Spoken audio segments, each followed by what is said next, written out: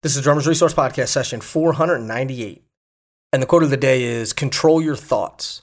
Decide about that you will think and concentrate upon. You are in charge of your life to the degree you take charge of your thoughts. You're listening to the Drummers Resource Podcast, home of in-depth interviews with the world's greatest drummers, music industry professionals, and thought leaders. Inspiration, education, and motivation for drumming and beyond. Hey yo, what's happening? This is Nick Ruffini. This is the Drummers Resource Podcast. I'm guessing you already know that because you're listening to this. Anyway, we got almost 500 episodes in the books, and they're all free. You can find them on iTunes and Stitcher and all that fun stuff. And we are giving away a ton of gear, including some Dream Cymbals, and they support this podcast, and they have for a long time. And for the 500th episode, they are part of the giveaway that we're doing. But if you haven't already, I recommend checking out Dream Cymbals. They make amazing sounding cymbals that don't break the bank. They're great people to work with. They make a quality product, and they're making some waves for sure. And I'm just telling you, check them out. They sound great. They don't cost a lot of money, and you will be happy that you did. So that I can guarantee. All right, let's get into this conversation. This is with Dave Watts from the Motet, and Dave is originally an East Coast guy, but moved to Denver years ago in the early 90s, I believe. And we were talking about the idea of the whole Denver scene that is growing and growing. And I just had Adam Deitch on. If you haven't caught that episode, you should check that out for sure.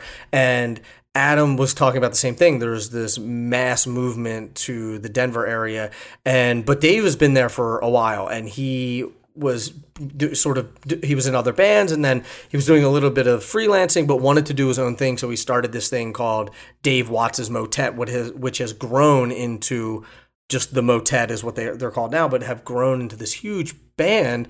And we talk about all of that. This is really cool because I've had two drummers in 2 weeks talking about how they took control of their career, how they went out and found the people, how they put the band together and grew it, instead of what we as drummers typically do is sit and wait for the phone to ring as sidemen and sidewomen. So I think there is a ton of information in this episode and also in Adam Deitch's episode about growing your own thing. And Dave and I talk a lot about practice, about creativity, about structuring practice, about all sorts of different stuff. So a very eye-opening conversation, a very informative conversation, and I'm happy to share it with you, and I can't wait for you to dig in. So let's not wait any further. Let's get into it with Dave Watts.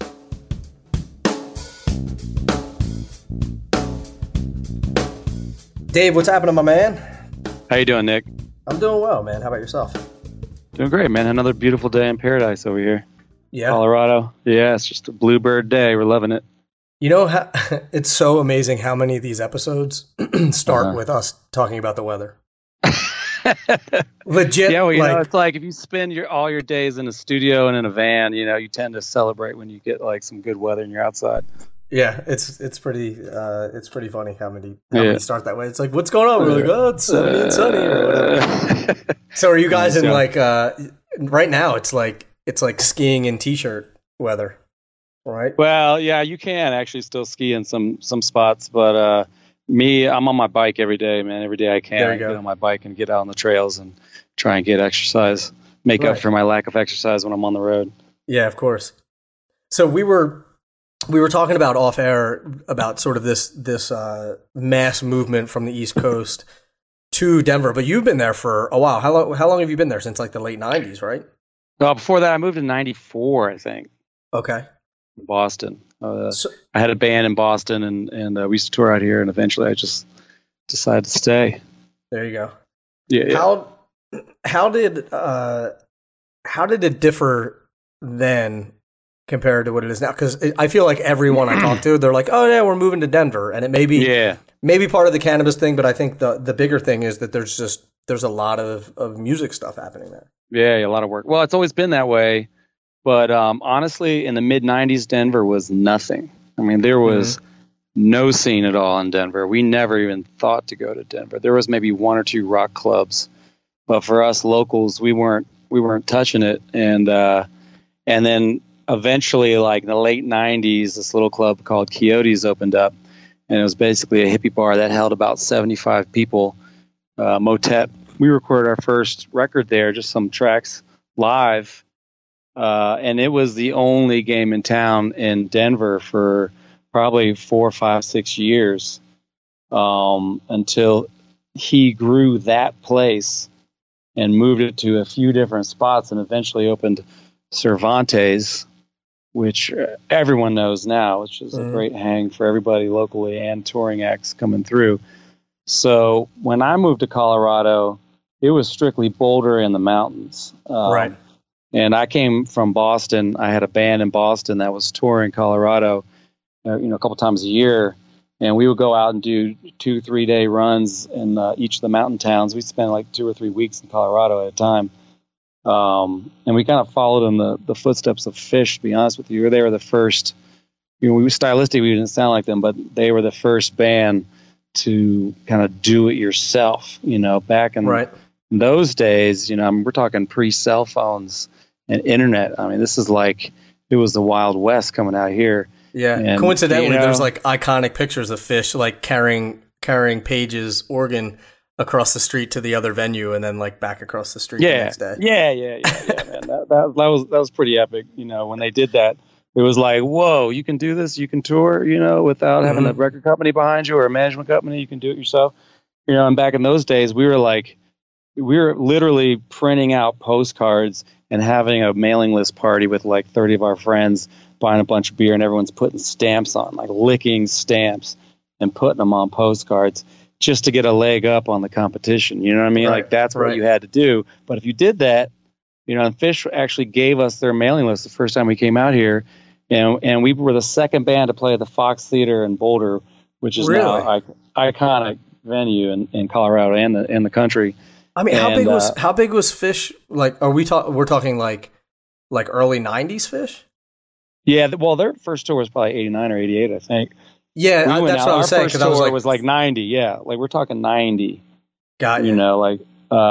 In 91, might have been 91 that we played the Fox, and that was our first tour out here. And every show was packed out because we had that mailing list going for us. And the Fox Theater was this gorgeous venue, and man, I can't tell you, coming from the East Coast, to walk into a venue and everyone working there is smiling and happy and giving you high fives. You're like, what's going on? This is paradise. Yeah. It's magic. On the East Coast, it's like everyone hates their job and it's cold as fuck. And you know what I mean? So, it's cold in Denver too.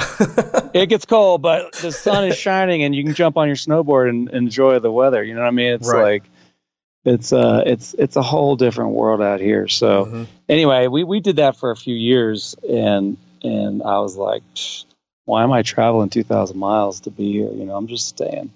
And I figured I could start. I mean, it was really off the chain back then in Boulder. We would play the Fox Theater, and next door there was a venue that was sold out. Next door, the other side was sold out. Boulder Theater was sold out. There was a handful of hippie bands that were making waves around here, but I knew I'd be a big fish in a small pond coming to the scene back then. And we had a great time just playing around Boulder and the mountains around here and touring Colorado. And I kind of just hold myself up in the Colorado scene for probably like 8 years before I started touring again, in any real way. And that was after I started the Motet in 98. So, it felt like a little secret for a while. It felt like a secret, like I said, we didn't have cell phones back then. So it was like, I was like, see you later, East Coast, Boston. And I just kind of lost myself out here for a while.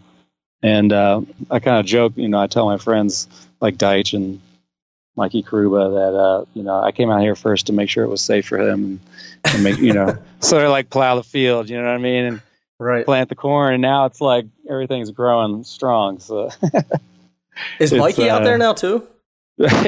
Yeah, in fact, Mikey's my roommate, so it's a tight-knit family at this point. Yeah, he came out. We used to live in Hoboken together. Oh, really? Yeah, nice, not together. Right. He lived in Hoboken, sure. and I lived in Hoboken, but now he's living with you. Nice. Yeah, in one of the many transplants, word caught on, and they're all coming out. It seems especially drummers, man. I don't know what's up, but. Jeff Franca from Thievery Corporation's out here, and he's super busy and doing all sorts of projects. he's actually playing percussion with us at Red Rocks this year. Nice. Yeah, and Fro from Dopapod. Who was it? Isaac just moved out from Talk, drummer for Talk. Mm-hmm. Mikey's out here. I mean, it's just crazy how many drummers of all people, of all the sort of, instruments that want to move to Colorado. Right. Ends up being the drummers. So it's kind of a big happy family out here for the drummer scene. And, there's all sorts of different projects that are being put together. And they got a funk night happening down at Cervantes. So there's lots of opportunities. I guess the drummers, we all want to work, and we also love living in a beautiful place and getting outside. Right. Does it seem like it's the same, I don't want to say same style of drummer, but same sort of genre of music? And I hate using the word jam band. Like, I was in a band for years and everybody's like, you're a jam band. I was like, we're not a jam band. Like, we improvise, but we're not I wouldn't consider us a jam band. Yeah.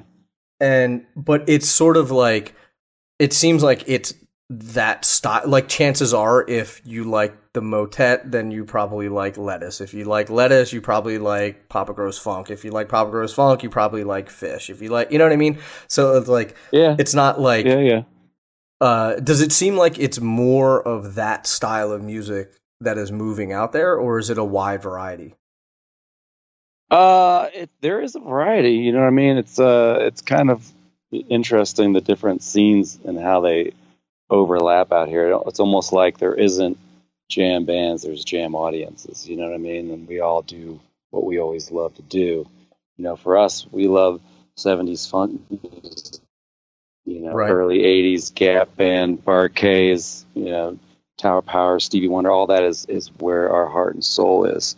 We, we expand on that a little bit and get in some Afrobeat and some improv that, isn't really defined by genre, I guess. But, that doesn't musically doesn't necessarily cross over to Fish, or other jam bands. But the audiences love both those, styles. Our audiences out here, at least. And I think part of it is, that those audiences love to dance and they love improvisation and they love a sort of variety, mixed set list, with covers and other things, other surprises, and also the musical collaborations that happen, having special guests sit in and that sort of thing. So I think that's the common denominator with the scene and music, not necessarily the style, connection, but just all those elements put together. So that audience is out here for sure. I mean, it's got to be the most music loving, fan base of anywhere in the country. Yeah, if you ask me. So that means that there's a lot of work, and that means musicians can get out here and get paid and keep busy and have a responsive, excited fan base, and that's all you can ask for as a musician. Yeah.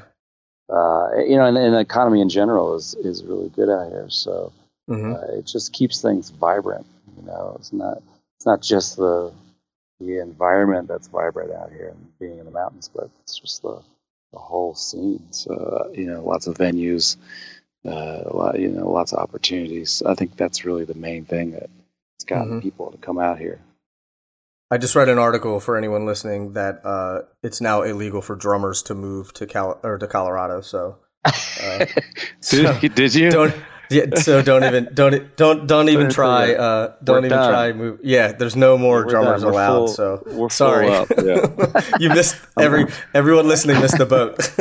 I'm kind of glad I'm not freelancing like I used to, just because it's tough. It's a little more dog eat dog out here. Right.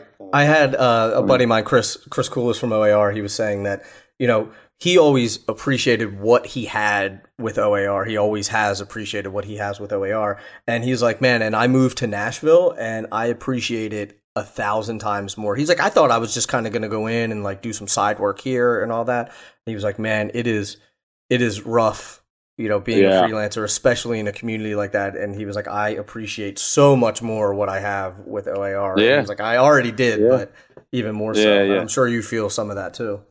Well, yeah, and I decided to start my own band Right. Just because of freelancing wasn't really satisfying me, musically and creatively. I needed to have an outlet where I could create music that, that really like spoke to, my heart, and Right. I can only get so much of that when I'm playing other people's music. So, I tend to do a lot of writing, even if, the music isn't being performed live. I like to write and I like to record on, using Logic and that sort of thing. So, I was going to ask what your writing process looks like. Are you writing on keys? Are you writing on guitar and bass, or how does that usually happen? no, I keep it all in the box at this point. I used to own a Yeah. Rhodes piano and a vibraphone, and I spent a lot of time working out my chops on vibes, trying to be able to write melodies and play chords. But now I just keep it in the box. It's just easier to work in Logic and use VSTs, and I have a MIDI controller keyboard that I use to write melodies and chords. But a lot of times just I just use the mouse and use a sequencer and just click and try different options. Right. I think it's so important for drummers to write. Yeah. I mean, it opens your ears up so much, and it makes you understand what's happening on the other end. So it's such a great creative outlet for me anyway. That I can't imagine not having a way to sort of express that. Whatever. Right. I've got other projects that I bring original music to, but with the Motet, it's pretty satisfying to be able to hone in and write something and have it really translate to the band and then to the audience and see it grow. Mm-hmm. How I remember reading that or I saw it somewhere, or read it somewhere or something, that early on you were into Kiss and rock and heavier rock and stuff. So, Yeah. like, how did it go from that to Tower Power and the Gap Band and being into 70s funk and all that? Yeah, I don't know. When I was growing up, you'd hear Chic on the radio, so there was a certain amount of that disco funk that was happening just all around, and I always got into that. I didn't dig deeper into funk music until I was older, in my late 20s and 30s. I was really into jazz starting in my late teens. Just my father-in-law had a great album collection, and I would start to just peruse, and I went from just listening to Beatles and other rock acts to listening to Herbie Hancock and Tower Power from his album collection, basically. And realizing, especially with Herbie, it was like, oh, this is the ultimate, jazz and funk improvisation, put together. It was, to me, the ultimate form of improvisation was hearing the jazz forms and the funk grooves combined. So that's always stuck with me. We have a Herbie tribute that we do every year out here. But it's just, I went to Berkeley for 4 years, so jazz was all around me when I was studying, and I just kind of I don't know. I've always been sort of curious about different music and different genres and styles, and especially the rhythmic stuff. So listening to Afrobeat music, getting into Fela Kuti and King Sunny Ade and all that for a period of time was exciting. And then I went to Cuba twice with a couple of guys in the band. Amazing. And studied Bata down there. So I mean, it's endless. When you get into it, it's endless possibilities. And I love rhythm music. I just wrote a drum piece that me and Jeff and Stant Moore are going to play at Red Rocks this year. Just because I love being able to play rhythm music without any other instruments as well. It's just drums. And I honestly think there's not enough of that stuff. So, Are you doing a show with Galactic, or is Stanton just coming to play with you guys? Yeah, no, we're co-billing Red Rocks in 3 weeks. Nice. I knew that you. Yeah. I knew you were playing Red Rocks. I didn't know that you were doing it with Galactic. Yeah, Galactic's playing too. So, awesome. I'm just gonna take the opportunity to get Stanton out and blow a little bit. Yeah, he can do that. He can do that. Impressive. Yeah, it's so great to surround yourself with players who set the bar so high. You know what I mean? When Adam moved out here, I was like, oh shit, I'm not a big fish in a small pond anymore, man. This is the bar just got raised, Right. So At that point, it was ironically at that point I got this house, that I'm sharing with Mike and Jeff, and we're able to play down the basement, 24/7 really. So I started hitting the shed a lot more in the last few years since all these cats started moving out here. I'm sure. Adam's like, "Can I come over and play?" And you're like, "No way, man. Stay out of here. You are not welcome here." I'll steal his licks if you give me some. Right. Yeah, no, it's community, man. Like, I don't know what it is. Like, drummers love playing with other drummers. I see some like competitive vibes with some of the other instruments, but drummers are always just like, yeah, come over, let's play, let's share, let's play together, fuck around. Mm-hmm. It's funny how the drummer thing is way more community than other instruments. Yeah, I've always said that you don't see that anywhere else, and I feel like some of the like legacy drummers still have that like competitive vibe a little bit. I feel like it's this new generation of drummers that are, I don't want to say coming up, but this generation of drummers now, it's all about community. It's all about shedding. It's all about, sharing ideas. It's all about supporting each other, which I love. I think that is amazing. Yeah. I mean, it's crazy how YouTube has changed things. Mm-hmm. You know what I mean? Like it's all out there now for anybody in, Podunk, wherever, US or China. You know what I mean? Like, it's all there for people to see. Whereas, 20, 30 years ago, you really had to make the effort to find the materials, to find the DVD of whoever that was, doing a lesson, trying to find a really good teacher somewhere to get you on the latest, linear concepts. Right. Or going to Berkeley seemed like, when I was at Berkeley, coming out of Berkeley and moving up here, it was like, all right, I got all this info that's really hard to find, and it felt like there was something that was, worthy that I could teach, when I was teaching lessons back in the day or whatever, that was unique to my experience. And now it's like, it's all on YouTube, man. You can find it all, and you just make the effort to spend the time to teach yourself, then, I mean, the ideas they're all right there for you. So you got all these young drummers everywhere that are getting exposed to these ideas and these rhythm concepts and all the greats and all the guys that are breaking down what the greats, play. Mm-hmm. It's right there there's all these young cats that are coming up everywhere that are able to access the info, and so I think that it kind of like knocks down the competitive thing, because everyone has that info now, and so now it's like, oh, what do you got? It seems much more open to a certain degree. Right. No, that makes a lot of sense. I never really thought about it that way. And as long as you're getting the information and absorbing it too, instead of headline reading, but that's a whole other topic.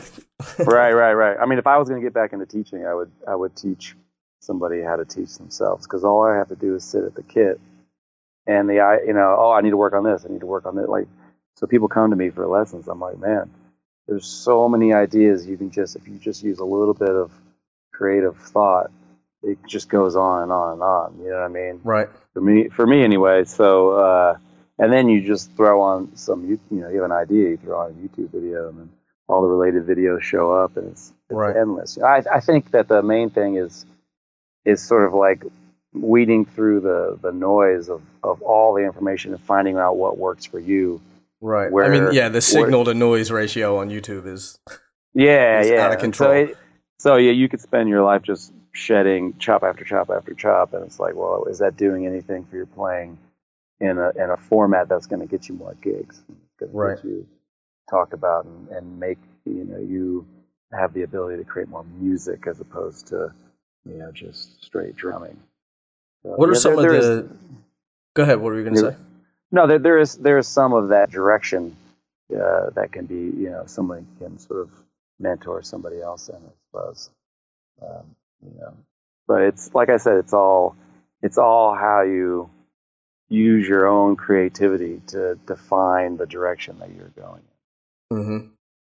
How do you suggest that people channel that creativity? You sit behind the kit And this is a very, very big question, but Yeah, how do you start to explore that creativity instead of like going on YouTube, finding a chop, sitting down, learning it, going back to the YouTube, finding another chop, learning that?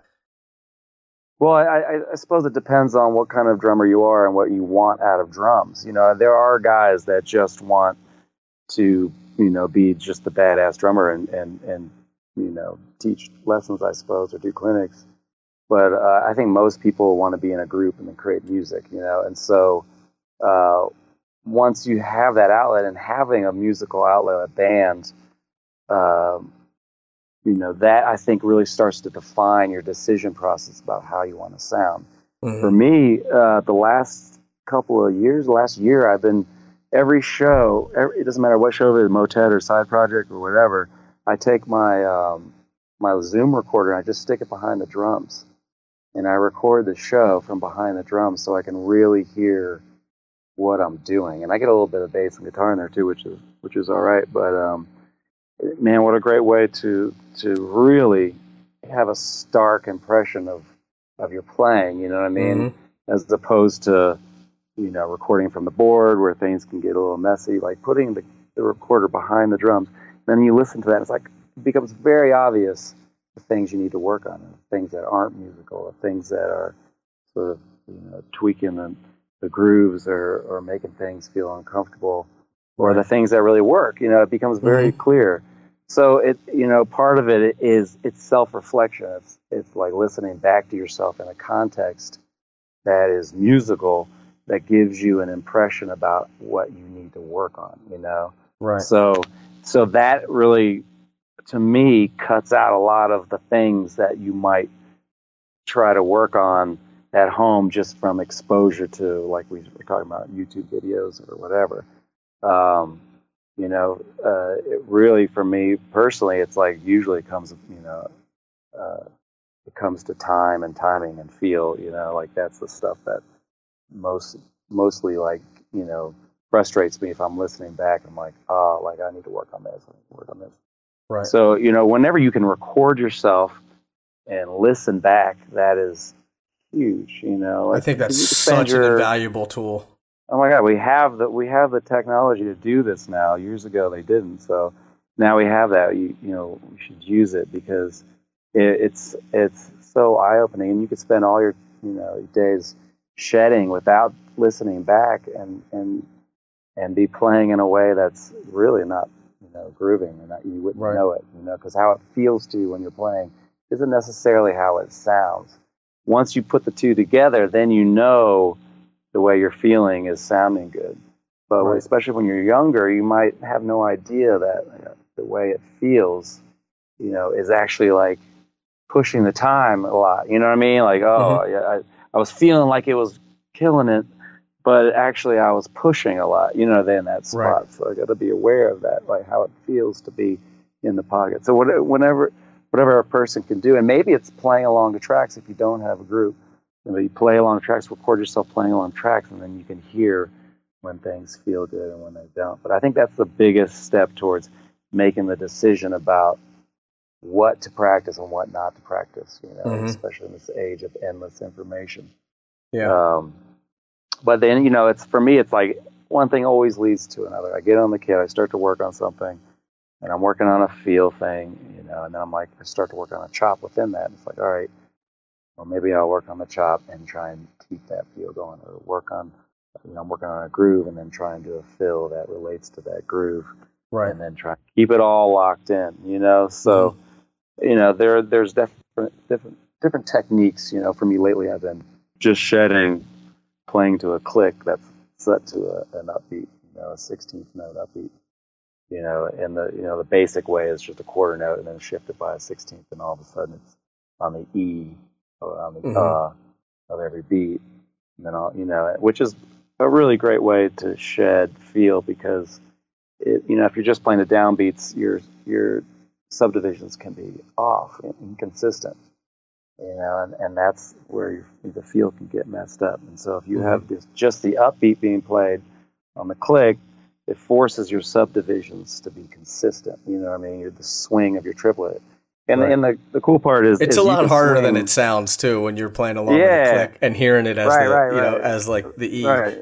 It's eye opening, but when you do that, then you can swing it. You could swing it hard, triplets, or you could swing it in the middle, or you could swing 16ths, and it all works because you can just slide your time around until that 16th falls in that spot, and then you because you don't have to set the click to swing at all. You just move it yourself, and then that 16th becomes the swing. And so I'll actually, create eighth note, what would sound like eighth note cowbell patterns, and then flip them all so they're all upbeat 16th note, but it's not just every E or every of a beat, but it moves around, and that way it's kind of like you're playing to a percussionist or you're playing to a guitar player it becomes more musical, so that kind of thing. Once I started working on that a couple of years ago, and then started working on all the chops with that going on, it's like, all right, I've got like a plate full of stuff to deal with here, and for me it becomes endless. Once you start to get creative about how to practice and what to work on, it really is endless, and then it just becomes a matter of doing the things that are going to help you, sound better live, sound better with music, sound better, in whatever context that's going to get you more work, get people talking about your playing, and get the audience that you're playing for to feel what you're doing. One of the things that you had mentioned is about setting up the cowbell patterns and making sure that it feels like a percussionist or it feels like a guitar player and it's more musical. That was one of the reasons for me. I always used to use a shaker instead of a click track, because a click track to me just felt really, really sterile. But what I'm getting out of that when you're saying that is like this all has to relate back to music. So whatever is going to make you play music better, if that's your goal, right? If whatever's going to make you play music, play more musically, be more creative, have more control over your feel, your time, your groove, whether it's swinging or whether it's straight, whether you're pushing, pulling, dragging, you have to practice that in a musical context. You have to practice that. Even if you can't do it around people, you have to at least try to mimic a musical situation inside of your practice room. Yeah, absolutely. I mean, keeping that in mind is really important. I think practicing with a certain attitude of, focus and understanding that the feel and the pocket is number one. And even when you're practicing, even when you're by yourself, and it's easy to get in the bad habits of shedding just for the technical competence, like, okay, faster. You know what I mean? Like kind of always pushing it just to be more, competent technically, it can actually work against you in your feel, and getting and having a mindset of maybe shedding without, if you were practicing without a click and you're kind of just being mindless about it, I'm saying this because I've been there, you can get into bad habits of just kind of being distracted while you're playing. And so when you get on the bandstand, maybe you have a habit of like thinking a lot about like what you had for lunch, or like how much money you're making at the gig, or how many people are going to be there, or whatever this person said to you earlier in the day, as opposed to really being present and in the moment when you're playing music. And I think that the mindset can be a bad, you can create bad habits with that as well while you're practicing. So if you don't I think that playing to a click that's a little more challenging forces you to be present and be in the moment, as opposed to just kind of like whiling out and just playing whatever as a physical release, or just as a sort of mindless practice session. Doing those things that kind of force you to be in the moment, to concentrate, are important. So for me, it's like I always have click going, or I'm playing to a track that I'm trying to focus on, or doing something that's that's a memorization skill, whatever it is. I want to make sure I'm practicing and staying present and being present while I'm practicing, and that's part of the practice. Yeah. I mean, that you saying that, I'm thinking back about my own practicing when I was younger. And I definitely did that. I went in, I didn't have a plan. I didn't have any sort of concrete idea of even what I was doing. I was on autopilot. I wasn't really, or, I was never using a metronome, all of that stuff. And coincidentally, you'd mentioned recording your playing. We were in a band and we were touring. So we were just like, hey, let's record every show. And I was listening back and I was like, man, why do I sound like I'm like pushing the band out the door? Like everything is just rushed and rushed and rushed. And I was like, man, I got to get this under control. It just, And then I went in with some diligent practice and got with a metronome and did all the things that you're suggesting people do. And it totally changed the way I play, changed my feel, changed my confidence, changed, the pocket, changed the groove. All other people started noticing it. It's a big shift. Yeah, it is. And I think that when you start to do that more and listen back to yourself more, you're less surprised when you do hear yourself back being like, whoa, I sound like that? That is not how I thought it sounded when I was playing. You know what I mean? Right. You go through that, I think, when you're younger, when you haven't had that experience of listening back a lot and knowing how it feels. Sometimes I'll play and I'm like, oh, I know that just pushed. Now I know when I'm pushing, or, oh, I know I missed that beat. Mm-hmm. I'm less surprised by listening back, thinking that it sounded one way and then it sounds another. Because, and I think that there's also a sort of fear of listening back because it's like, oh, I don't want to know. You know what I mean? But it's like, if you can just face that fear, get past, embrace it, and get past it so that everything you play, you own. You know what I mean? And you're even excited. I'm almost more excited about hearing the shitty gigs than about hearing the good ones. Because especially with Motet, when I know how we sound when we sound good. So it's less interesting to me than when it sounds like, not so good. So maybe it's, we're playing a new song we haven't played in a while. Or, I tried some stuff that I haven't tried and I know kind of ate shit on it. But I want to know how it sounds. So, I know how to sort of conquer it. I can hear what happened, which part of the beat was rushing, what was, the dynamic that didn't work. So when you really embrace the sort of fear of like hearing yourself back, then you get almost excited about hearing things that don't work, because then you have something to work on. It's like there's some, I can improve here, which is, it's exciting when you're not sort of afraid of it. Right. I also think as long as you are using it from a positive standpoint, not a critical thing. Like I think about it with social media, right? I think if you go on social media and you use it for inspiration and a little bit of motivation, it gets you jazzed up and you're like, oh, I'm aspiring to be this person or play like this person or something. I think that's great. I think it's a great tool to use. If you go on there and it's detrimental and you get off Instagram feeling worse than when you got on and you're like, I suck, I'll never be that accomplished, I'll never play that well, all that stuff, then you need to get rid of Instagram. So right. If you're looking at your playing the same way, I think if you use it as a positive tool to say, this is great, like this is a way for me to put a magnifying glass on my playing and really get better, or you can sit around and listen to it and be like, I sound like shit, I'm horrible and all of that, which is not the thing to do. Yeah, it's not a positive way to sort of see it. And it's a challenge for all of us. I think that it's good for people to know that all of us go through moments of like, the frustration. And especially in this sort of comparative world, it's like now that there is all this info out there and all these players that are crushing it right at your fingertips, I think it used to be easier to be the best player on your block, and then you wouldn't have to think about it. You're just, I'm a badass, Now it's like, well, you hear all these, you hear a fucking 12-year-old just, slamming it somewhere. And it's just like, God damn it. When you get to comparative mindset, then it's challenging.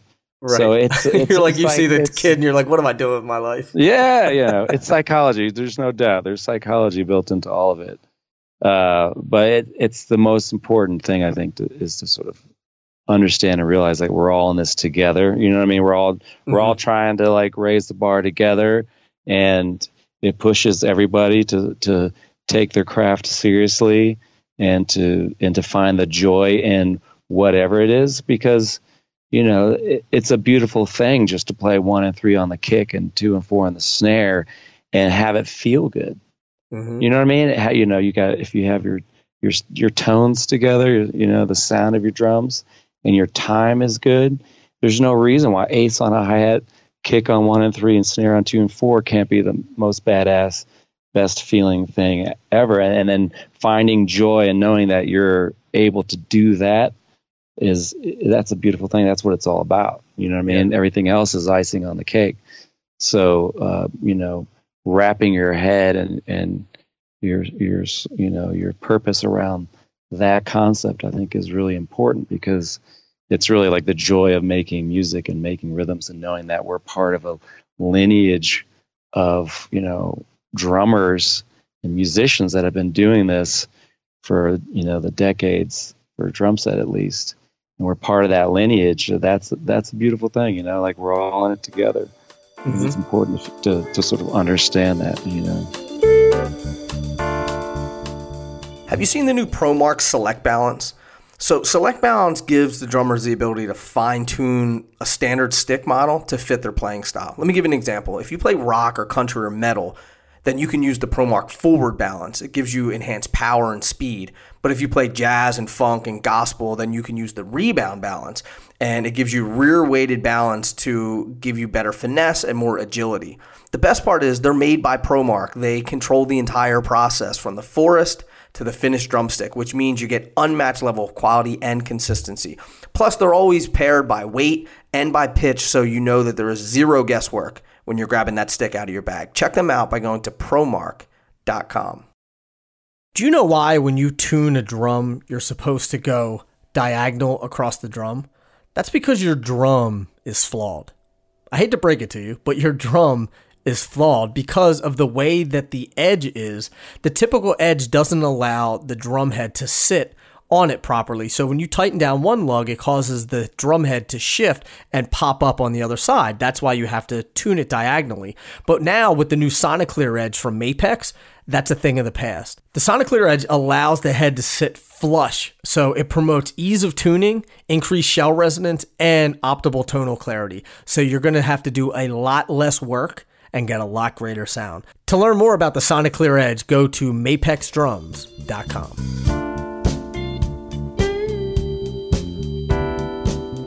What do you think from a psychology standpoint and a mindset standpoint? For me, I think that mindset is one of the most important things, whether it be for just everyday life, drumming, career, it doesn't matter. I think that a lot of it comes down to your mindset. Is there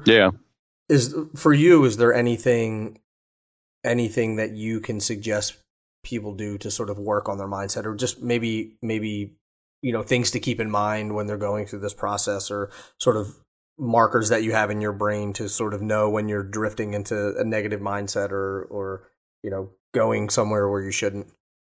Yeah. I mean, for me, it's personally, I need to do other things besides drumming, because I could always shed more. I could always work on music more.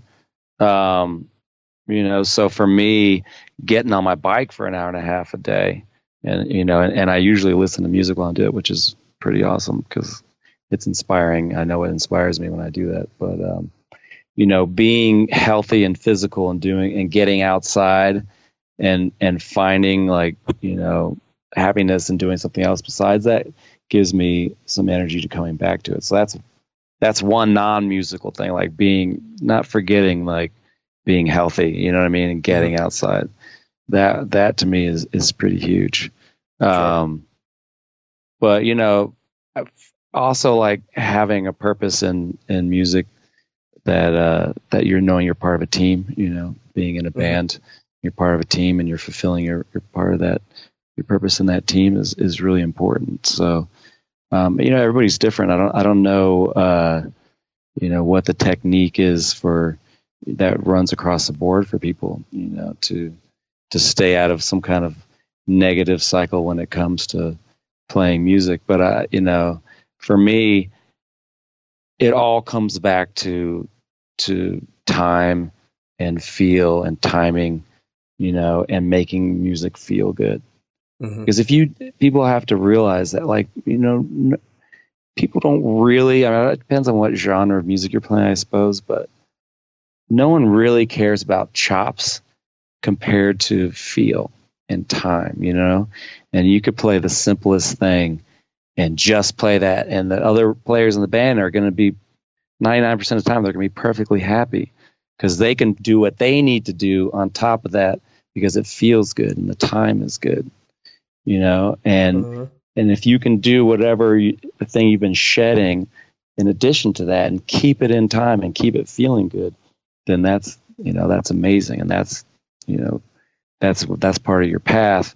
But to satisfy the audience, the band, the music, the time has to be number one. And I feel like especially younger players forget that, and they don't realize why it's not quite working, you know. And even in the studio, and it really comes down to the time and the feel, you know. And the feel really is about the subdivision for the most part. It also has to do with, you know, your dynamic and all of that, and even the tone of your drums. But subdivision and time, you know, I call it time and timing. You know, it's those two things are the most crucial, and usually that comes from playing simpler, playing less, you know. And usually, if that stuff is together, then your pattern, whatever pattern you're playing, is going to work, at least to a degree that you can then make a decision about changing it up.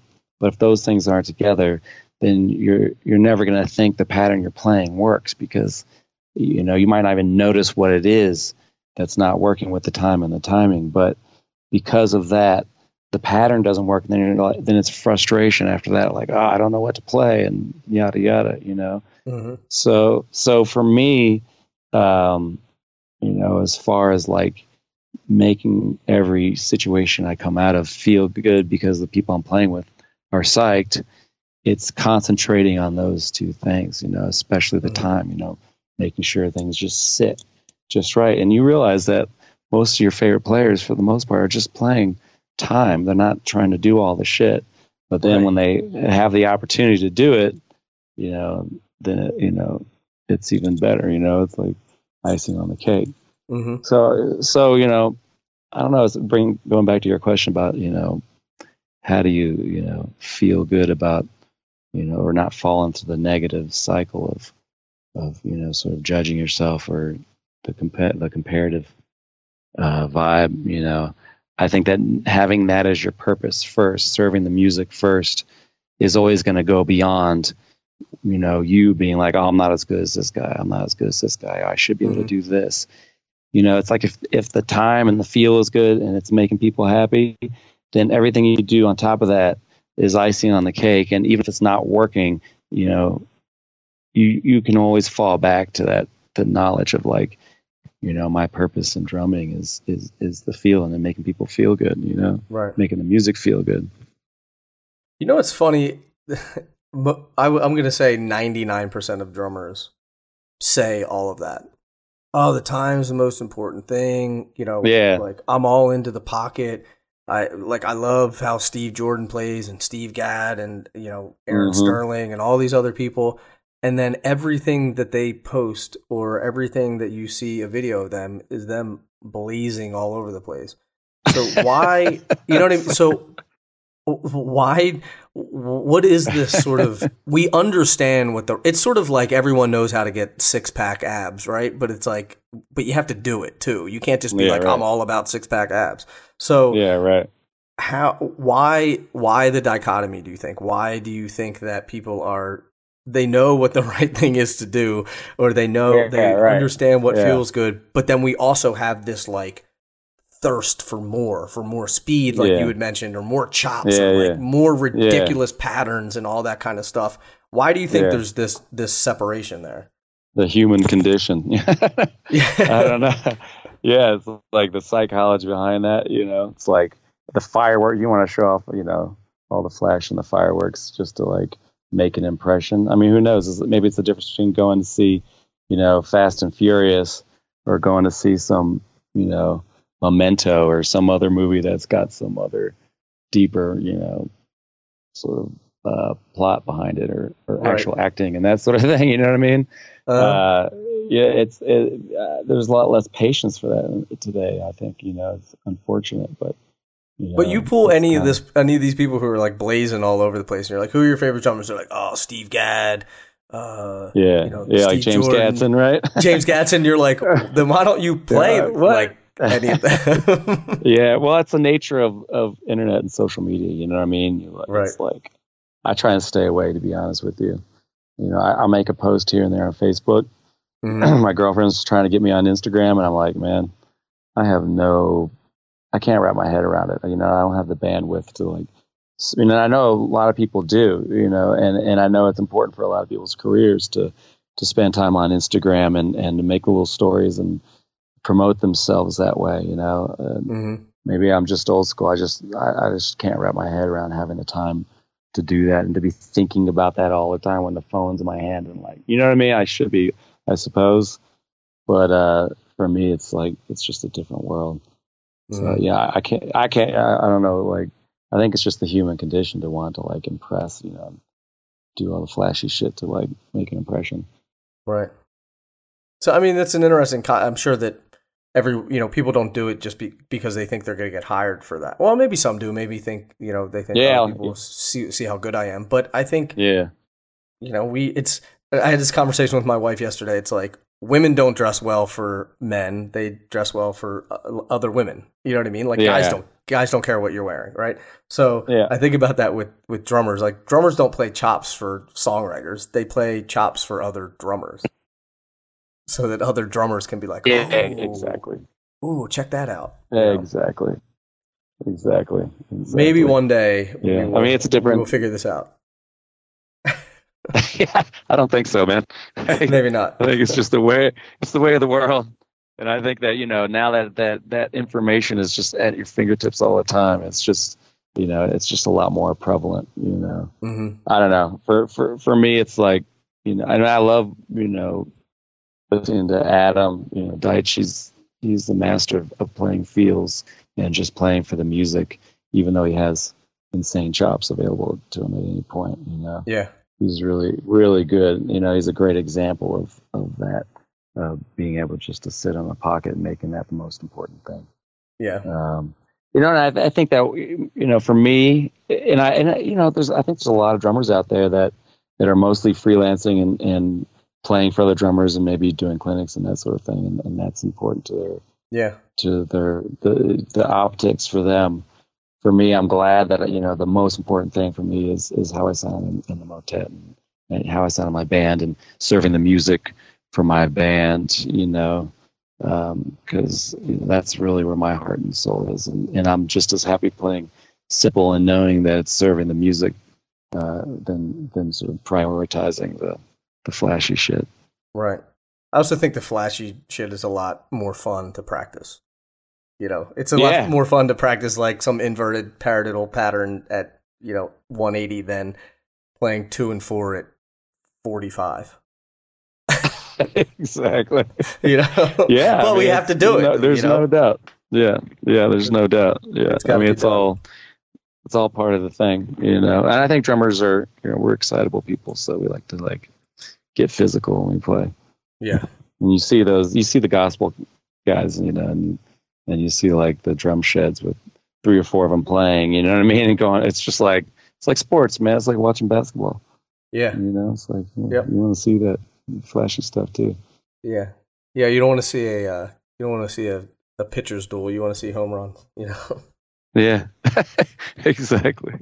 So I want to touch a little bit about growing a band, because it's really interesting, because the last sort of 2 episodes were with you and then Adam Deitch, both of you guys, obviously in the Colorado area, but grew bands, started bands and grew them into successful bands. And I think it is so important for drummers to understand that. And I did the same thing. So it's always been near and dear to my heart of if you want to gig more, or you want to have creative control, or you want to control your career, then you should start a band and you should try to grow that band.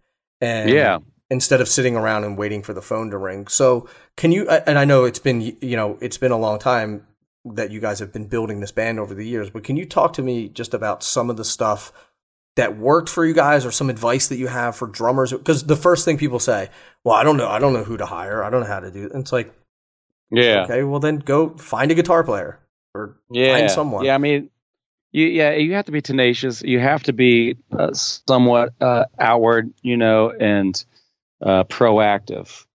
But again, it's like if that's your desire, and if you want to not even grow a band, but grow music, grow a concept, grow an idea, musical idea, then you have to spend some time doing it, and you have to spend time, consistently doing it. It doesn't have to be every day. You don't have to be like, oh, my band needs to be, this popular by this time. You just have to do it consistently. It might even be like a gig a month. If you have one show to look forward to with your band, with your concept, no matter how far in the future it is, maybe it's like in 6 weeks, it gives you something to look forward to and to something to work towards. You work towards that set list. You work towards those tunes that you've been shedding. You work toward these cover tunes that you've been working on, whatever the parts might be, or you work towards the song that you're writing and whatever feel you're trying to develop with that song. You just have to be consistent and to do it consistently. And it really is, it's kind of like life-changing, because it's so satisfying to, like you said, grow something, to build something up, to realize you can take something from zero and build it slowly over time if need be. So for me, when I moved to Colorado, I just started calling guys for jam sessions. I had a house where we could play, and I would just, meet one guy and be like, hey, you want to play? It's just jam, and I would get guys to come over to my house, and basically that's how I started my community of players out here. And then eventually, slowly, just started booking gigs. I'd book a gig at a coffee shop. We played for tips. Then I book a gig. Cover tunes or original tunes? Yeah, when we first started, my intention was to do more songwriting. But we started as like playing jazz tunes, maybe play straight ahead or maybe play acid jazz style. I would, create these arrangements where I'd go from, Billy's Bounce into, While You Needin' or something, kind of corny like that. But I would, for me at the time, and this is the 90s, acid jazz was kind of a, bigger thing. And it was like, I love jazz tunes, but I want to play funk. So I was creating these ways to combine the two.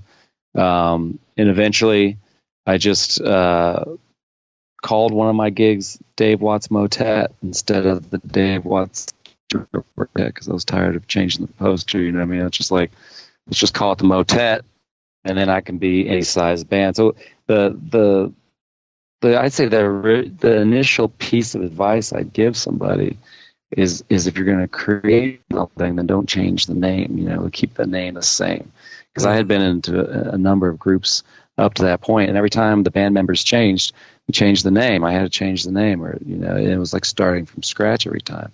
Yeah. So I was like, all right, I'm just gonna find a name that's just gonna stay the same no matter who the players are, so I can keep at least that part of it growing. At first it was called the Dave Watts Motet, but then I didn't want it to come across like it was a drummer.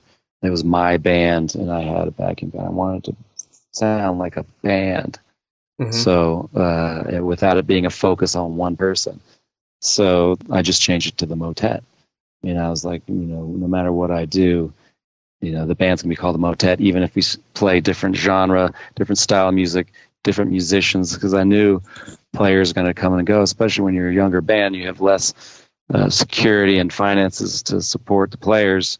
Some guys are going to come and go, but as the band started to pick up steam and things, sort of became more profitable, the more consistent the players became.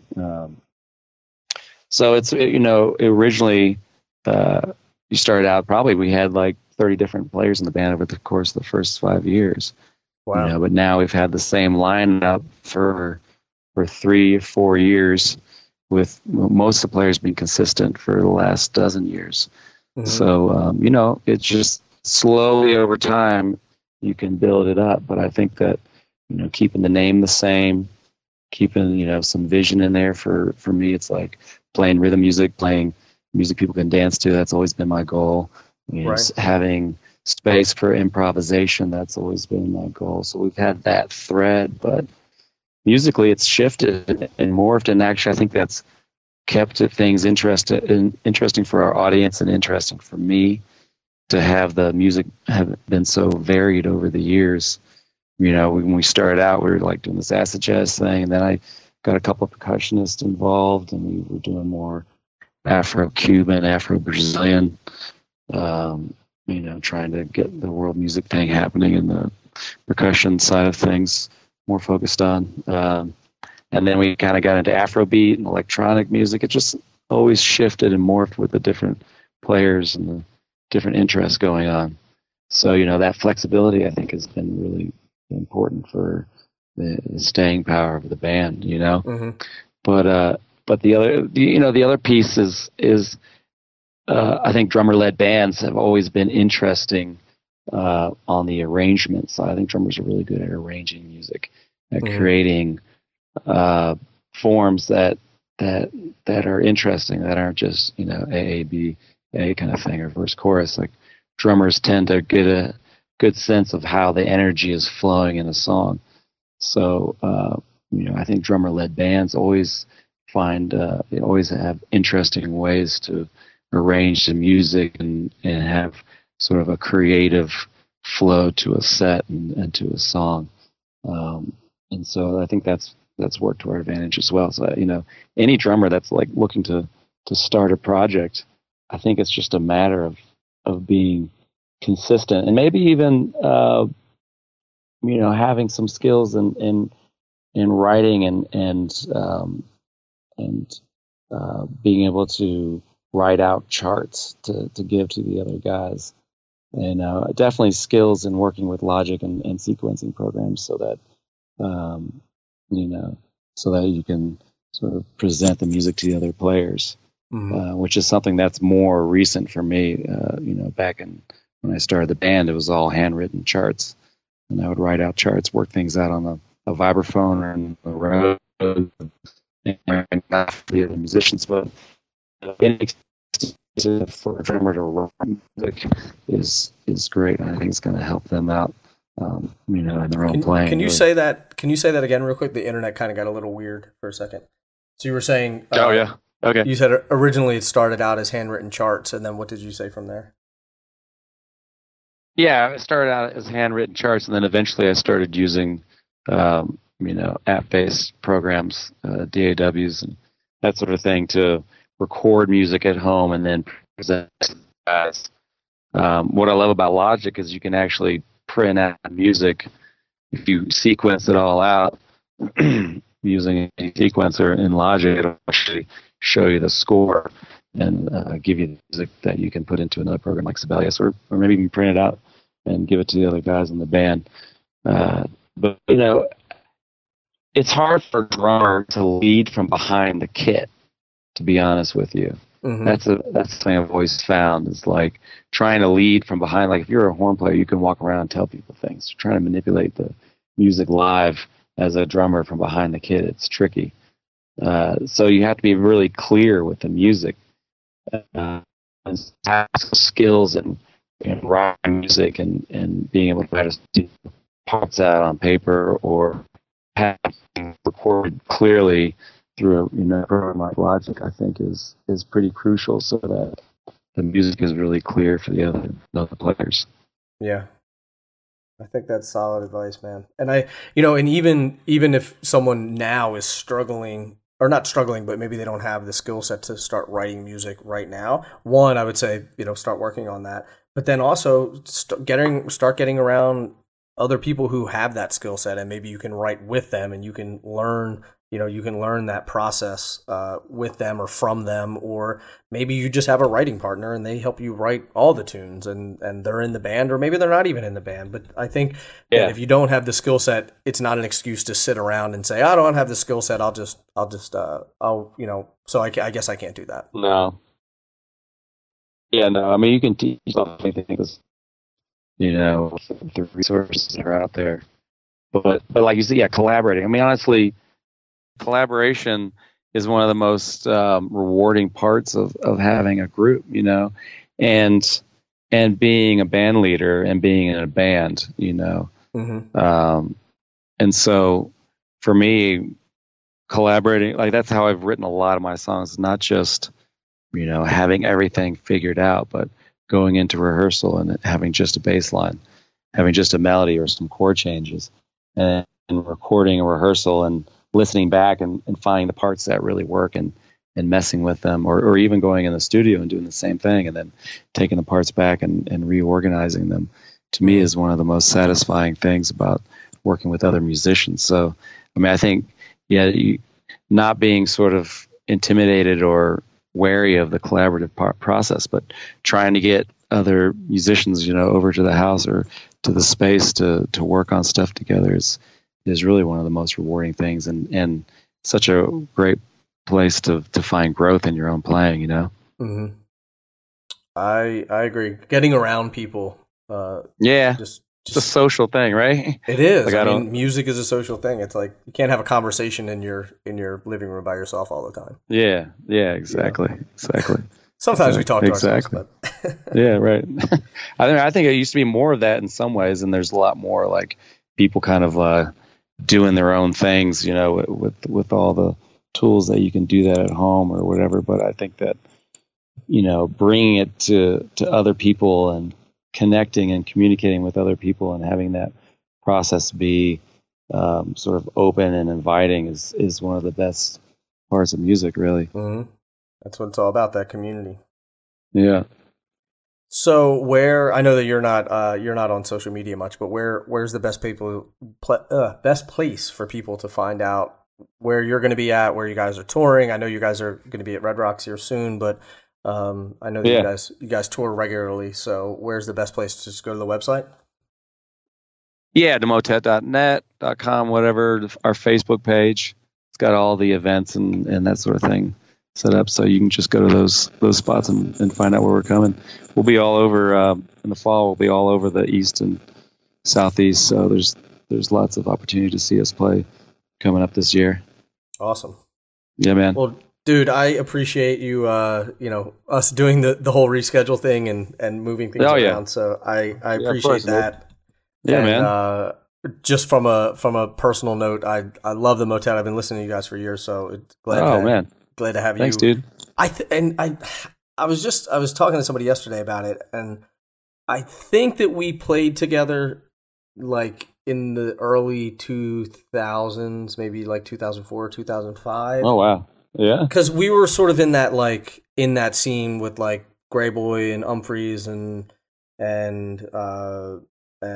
we did a couple shows with Soul Live and some other, and I'm like, and Papa Grows Funk, and I feel who was like the group? The band was called Monacy, Monacy, and I don't remember. I just feel like we were on a bill together, a couple bills together. I don't remember. Yeah. But it seemed, yeah. I could be right, I could be wrong. But again, from a personal standpoint, I've been listening to you guys for years, so it was great to actually be able to sit down, have a conversation with you, and just let you know how much I love the music that you guys have been putting out over, whatever, 2 decades or so. So thank you. Thanks, Nick. I appreciate that, dude. It's good to talk to someone who's been around and realize where we've come from, you know what I mean? Because things have changed quite a bit. Yeah. It's amazing to see the scene growing for sure, and seeing bands that like you've played with or you've seen in smaller settings that are growing and growing. Like I remember when OAR was, playing colleges, and like I used to go see the Revivalists at, small places, and now they're blowing up, and it's just you guys, it's great to see, and it makes you realize what goes into building something. It doesn't happen in a week. It doesn't happen in a year. It takes a long time. It takes a long time. Yeah, you got to be tenacious. I mean, there was definitely periods where I was not practicing at all, and I was just doing the business, answering like 200 emails a day, trying to like maintain stability over the business side of things. But, all the while knowing that it was, going to pay off. We're going to get the management and the booking scene together so that I wouldn't have to do all that. Mm-hmm. But yeah, you have to sort of dedicate yourself to other aspects of it once you get to a certain point, which are, not necessarily the music side, but the business side. And it can be a little bit daunting or frustrating because you're like, oh, what am I doing here? But eventually, once I really sort of embraced that part of it, I could see the positive shift there and how things were running more smoothly, and then how things were growing, and then eventually having it being taken over by the management is really super satisfying, Yeah. Well, congratulations on the success, man. I wish you continued success as well, and hopefully you guys make it out west here soon. I'd love to come see Nick. you guys again. Yeah. We'll be in LA soon. I think in September. Nice. Yeah. So let's link up. We shall. And safe travels out there on the road. And Dave, thank you again, man. I sincerely appreciate it. All right, Nick, man. I appreciate it too, bud.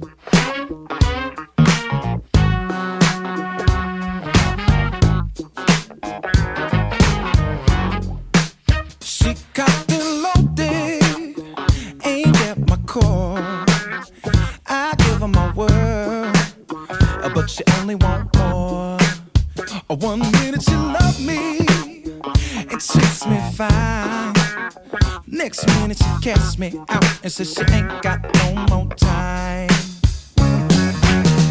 Every day we wait to play this game, but I wonder, are we wasting too much time? I want these guys and get some tries, 'cause soon I know we'll see that the devotion about to take back over me. That was Dave Watts. And for all the show notes, you can go to drummersresource.com/session 498. And be sure you're following along on social, on Instagram, all of that fun stuff, because we are doing this 500th episode giveaway that we'll be announcing on the 500th episode. So you want to, or when the 500th episode comes out. So I'll talk about it here on the podcast, on social, and in the email and all that kind of stuff. So you don't want to miss that. And until the next podcast, keep drumming. Thank you so much for listening, and I will be talking to you soon. Peace.